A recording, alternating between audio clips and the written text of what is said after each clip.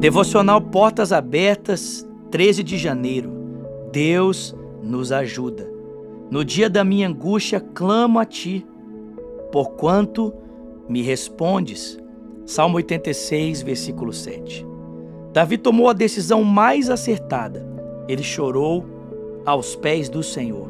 Conversou com Deus por meio da oração. Que sábio exemplo, porque Deus é o único que pode nos ajudar a vencer o dia mau. Devemos nos derramar na sua presença.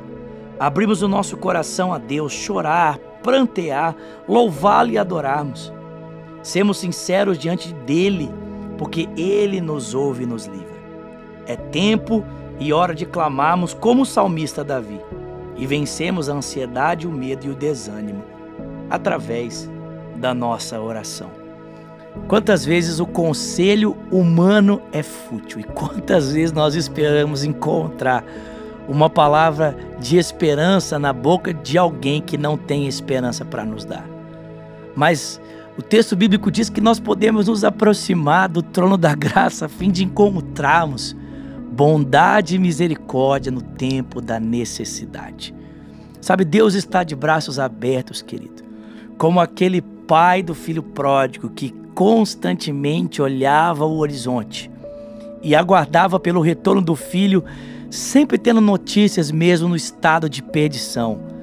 O nosso Deus também nos espera e Ele tem conforto, paz e alento para nos oferecer.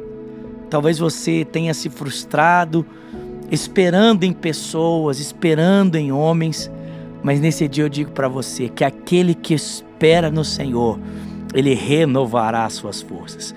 Eles correrão e não se cansarão, caminharão e não se fadigarão, voarão com asas de águia às alturas. Bom para mim é esperar pelo Senhor. Dobre os seus joelhos, coloque o seu coração nele. Bem-aventurado o homem cuja força e a esperança está no Senhor.